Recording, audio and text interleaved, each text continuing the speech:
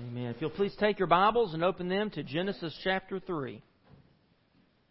Now, last week, as we are reading through the Bible together, and as Ben said, I hope you are joining with us. If you've already gotten behind, and I know that's easy to do, I've had to play catch up once or twice already. It happens. Or if you've not even started yet, that's okay. You can just jump in where we are. In the next few sermons, I'll kind of cover some of the stuff we've already read. So you please pick up a reading plan or go online and download the app and join with us in our Bible reading. But last week, as we talked about creation, we talked about how God created a good world and good people whom He put in that world to do a good work.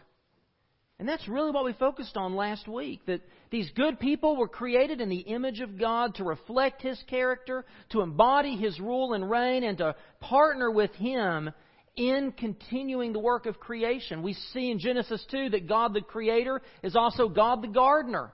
And He plants this garden in Eden, and He puts the first man and woman there, and He tasks them with working and tending the garden and enjoying that garden and helping it to flourish with more and more creativity. It's a beautiful garden filled with peace, harmony. It's very good, Genesis 1 says. You know, and as we look at our world today, we still see threads of the goodness and the beauty of God's world running throughout the world around us and throughout our lives, don't we? And those moments that we talked about last week, several of you shared about ways in which you seek to partner with God in the things that you do. But our world is a patchwork quilt with dark threads as well. Threads of disaster, disease, brokenness, and evil run throughout our world and throughout our lives, through our relationships, through our very hearts. And the Bible calls this dark thread sin. And because of sin, we lost God. We lost that garden. Instead of walking with God in Genesis 3, we see people hiding from God. Instead of this beautiful creative relationship with the world, we have natural disasters and diseases. Instead of harmony and peace, we have war and terrorism and broken marriages. What a paradox that the pinnacle of creation, human beings made in the image of a holy God, could become so profoundly fallen and depraved. Even good people, good moms and dads who love their children with all they have, they can lose their tempers. Generous businessmen and women can say things that wound or deceive. Hardworking and honest people can selfishly neglect the poor. No matter how good we might be, we can't escape the selfishness and the darkness that we find in the human heart. So let's look at Genesis 3 to discover just how this happened. How did we lose God in the garden? How has God's good and beautiful world become so broken?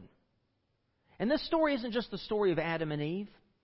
This is your story and my story and the story of every human being who lives. And the story begins with a snake, a tree, and a fatal bite. Look with me in Genesis 3, beginning in verse 1. Now the serpent was more crafty than any of the wild animals the Lord God had made. And he said to the woman, "Did God really say, 'You must not eat from any tree in the garden'?" The woman said to the serpent, "We may eat fruit from the trees in the garden, but God did say, 'You must not eat fruit from the tree that is in the middle of the garden, and you must not touch it, or you will die.' 'You will not surely die,' the serpent said to the woman. 'For God knows that when you eat of it, your eyes will be opened, and you will be like God, knowing good and evil.' And when the woman saw that the fruit of the tree was good for food, and pleasing to the eye, and also desirable for gaining wisdom, she took some and ate it. She also gave some to her husband who was with her, and he ate it." So here we see in this garden, God had given Adam and Eve every tree to enjoy, even the tree of life, except one tree, the tree of the knowledge of good and evil. It was off limits. Now, why was that? What was the deal with this tree? Why would God put this one tree in there and say, "Don't eat from that tree"? Well, the word that's often translated knowledge, if you look at that Hebrew word, the Hebrew word could be better translated determination or experience. It's not just a knowledge in the head sense, it's an experiential knowledge. And the idea is that this is the tree for experiencing and for determining good and evil. To eat of this tree was to reject God's definition of what's right and wrong, good and evil, and to make that determination for yourself. And the question is, when we see God put this tree in the garden, is will man and woman trust God's definition of what is right and wrong, good and evil, or would they choose to determine that for themselves? Will they follow God's path, or will they follow their own path? Will they seek purpose, peace, and life from the giver of life, or will they try to pursue those things on their own apart from Him? That's the question. And so we see enter here the villain, the first villain in the history of the world, the serpent. Now, John tells us in Revelation 12:9 that this serpent was Satan himself. John writes this: the great dragon was hurled down, that ancient serpent called the devil or Satan, who leads the whole world astray. So we see Satan enter the scene. He has already set in his heart to rebel against God, and he desires to take those who are made in God's image and lead them in rebellion as well. And so then we see the great lie. The great lie enters the scene that has been a part of human history from this time forward. It is the great lie that is at the source of all human suffering and evil. And it is the idea that Satan whispers and plants in Eve's mind that God is not good. That God doesn't really love you. That God is somehow holding out on you. He doesn't really have your best interests at heart, and therefore you can't really trust Him.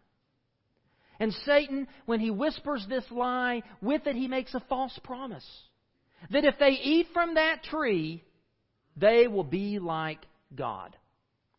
Now, isn't that the way temptation always is? Temptation always promises good things. And it always promises more than it can ever deliver. And see, the tragedy of this is that Adam and Eve were bearers of the image of God. They were already like God. They didn't need to eat from that tree. But that's what sin is. Sin is the rejection of God's goodness and love. It's the turning away from our relationship with Him. It's the attempt to have the good things in life apart from His grace. It's basically a declaration of independence from God. It's saying, God, I reject your voice, and I reject the story that you're trying to tell for the world. Instead, I'm going to listen to another voice.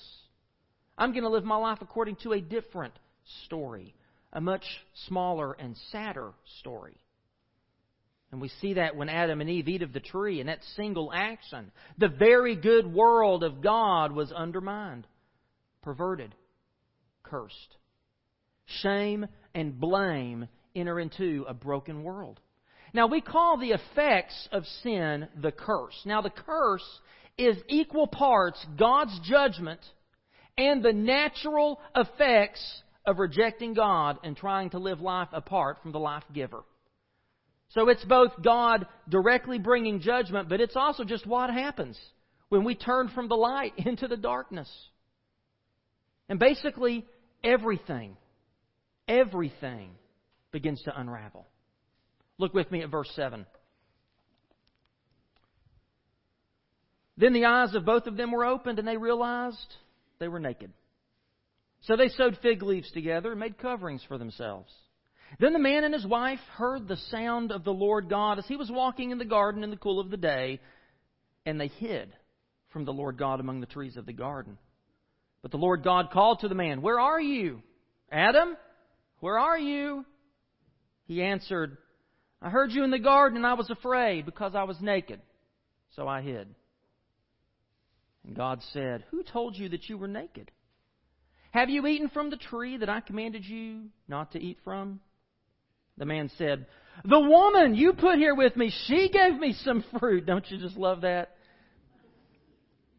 "And I ate it." It's her fault. And then the Lord God said to the woman, "What is this you have done?" And the woman said, "The serpent deceived me, and I ate." Now, Let's skip verse 14 and 15. God curses the serpent there. And let's jump down to 16. To the woman he said, I will greatly increase your pains in childbearing. With pain you will give birth to children. Your desire will be for your husband, and he will rule over you. To Adam he said, because you listened to your wife and ate from the tree about which I commanded you, you must not eat of it. Cursed is the ground because of you. Through painful toil you will eat of it all the days of your life. It will produce thorns and thistles for you, and you will eat the plants of the field. By the sweat of your brow you will eat your food, until you return to the ground, since from it you were taken. For dust you are, and to dust you will return. So Adam named his wife Eve, because she would become the mother of all the living. And the Lord God made garments of skin for Adam and his wife, and clothed them. And the Lord God said, the man has now become like one of us, knowing good and evil. He must not be allowed to reach out his hand and take also from the tree of life and eat and live forever, because he would live forever in eternal spiritual death and sin. That's why God says that. So the Lord God, as an act of mercy, banished them from the ground from which he had been taken, from Eden. And after he drove the man out, he placed on the east side of the Garden of Eden cherubim and a flaming sword flashing back and forth to guard the way to the tree of life.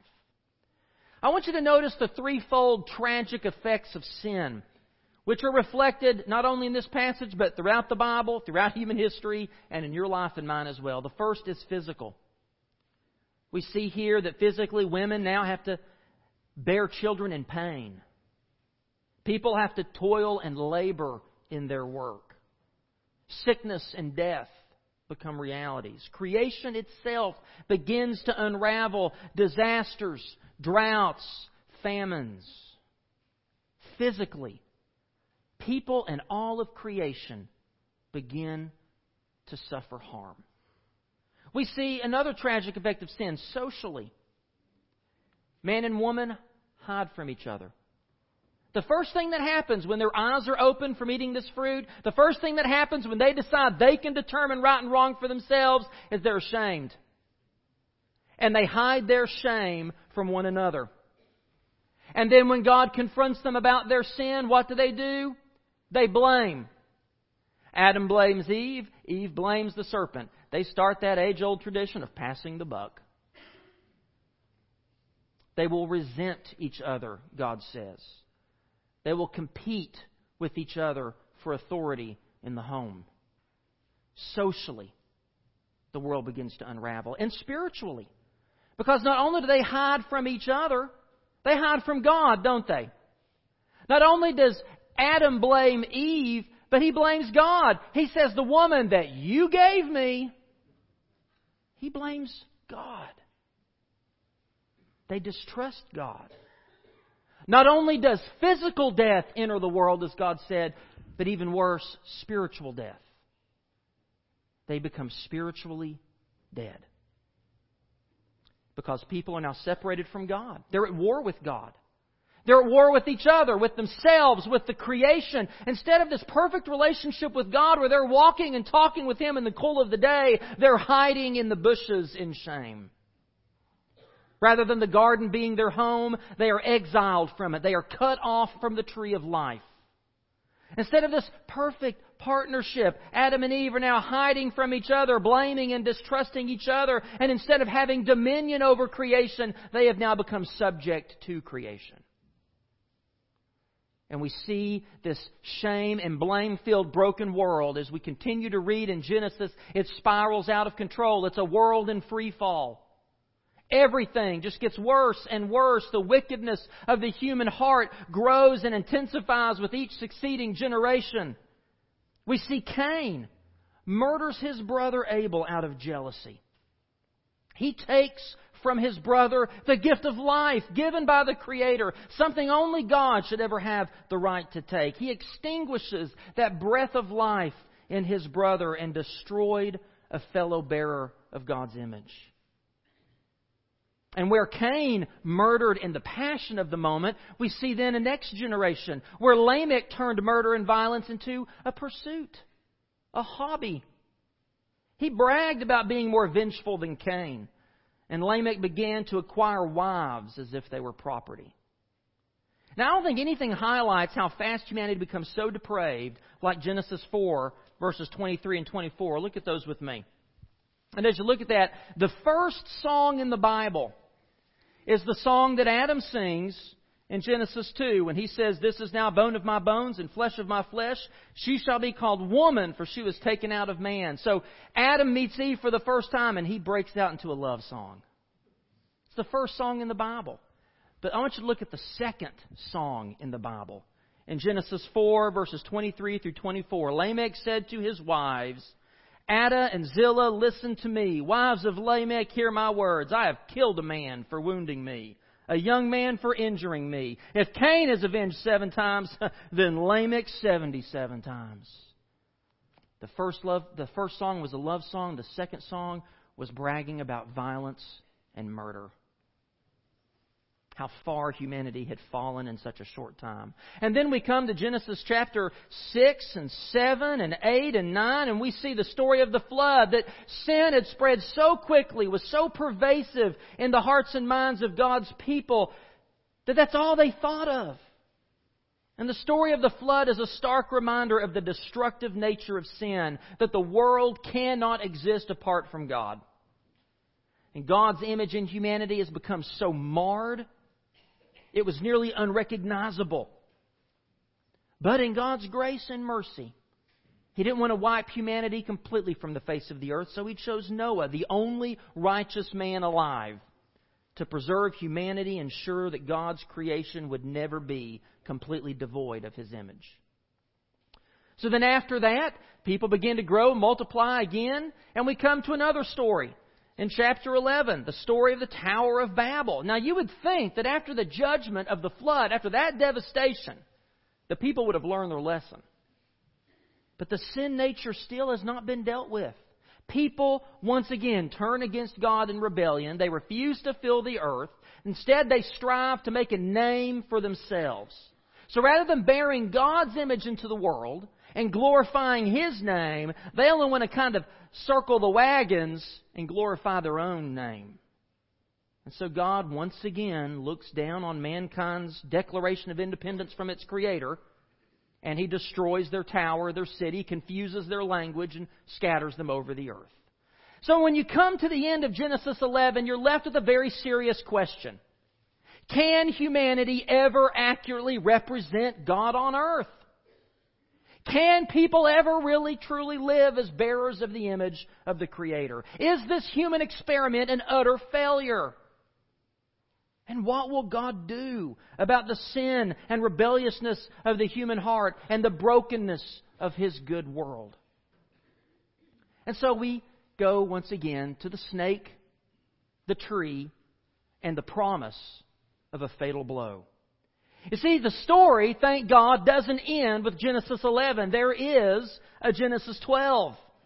But you know, it could have stopped right there at Genesis 11. It could have stopped with the flood. It could have stopped in Genesis chapter 3 with man and woman slinking off into the darkness, forever separated from God in the garden. God would have been within His rights as a holy Creator God to end the human experiment then and there. But because God is also a God of love and a God of grace, He kept the story going. In fact, He sets the stage right here in Genesis 3. In the wake of humanity's first act of rebellion, God sets the stage for an audacious plan to redeem the fallen human race. See, when God created the first man and woman in His image, He entered into a partner relationship with them.